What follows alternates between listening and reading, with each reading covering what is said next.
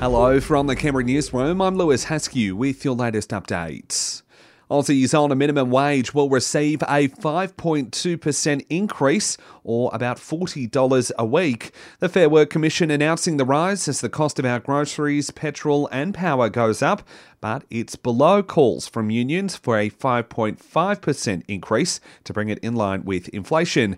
Fair Work President Ian Ross says around 2 million workers will be better off, but prices will continue to rise. Headline inflation is now expected to peak at around 6% in the second half of this year. If we were to accept the submissions of some of the employer bodies and award no increase at all, then the real wage reduction would be even more severe. Meanwhile, the Reserve Bank Board is predicting a grim economic future with inflation and interest rates set to continue heading in the wrong direction. RBA Governor Philip Lowe telling the ABC he thinks inflation will hit 7% by the end of the year, meaning the official cash rate will continue going up. Australians need to be prepared for higher interest rates. We had emergency settings during the pandemic. I think that was the right thing to do, but the emergency's over.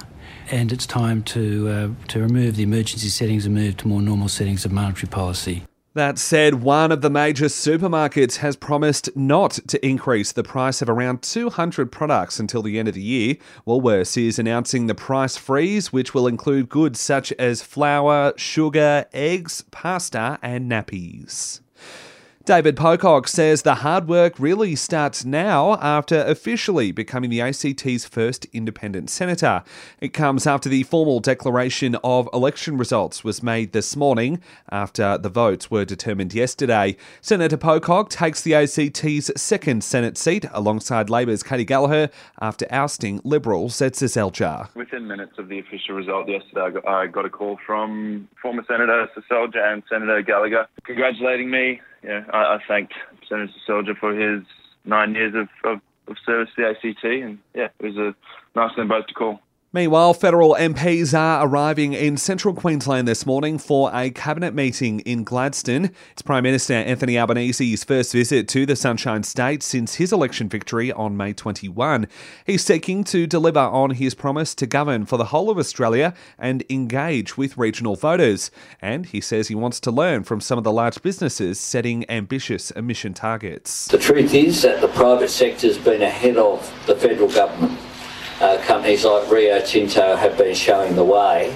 Also today, a heads up about more scams. The Australian Taxation Office says it's had to take action against almost 600 websites in the past year impersonating their online services. Masks will soon no longer be required at Australian airports. Chief Health Officers have recommended ditching the requirement in all states and territories, noting that face covering mandates have been dropped in almost all indoor settings. You will still need to wear one on a plane though. And the end of an era is coming when Microsoft will retire the Internet Explorer web browser once and for all tonight. And that's the very latest in news. We'll have another update for you right here later this afternoon.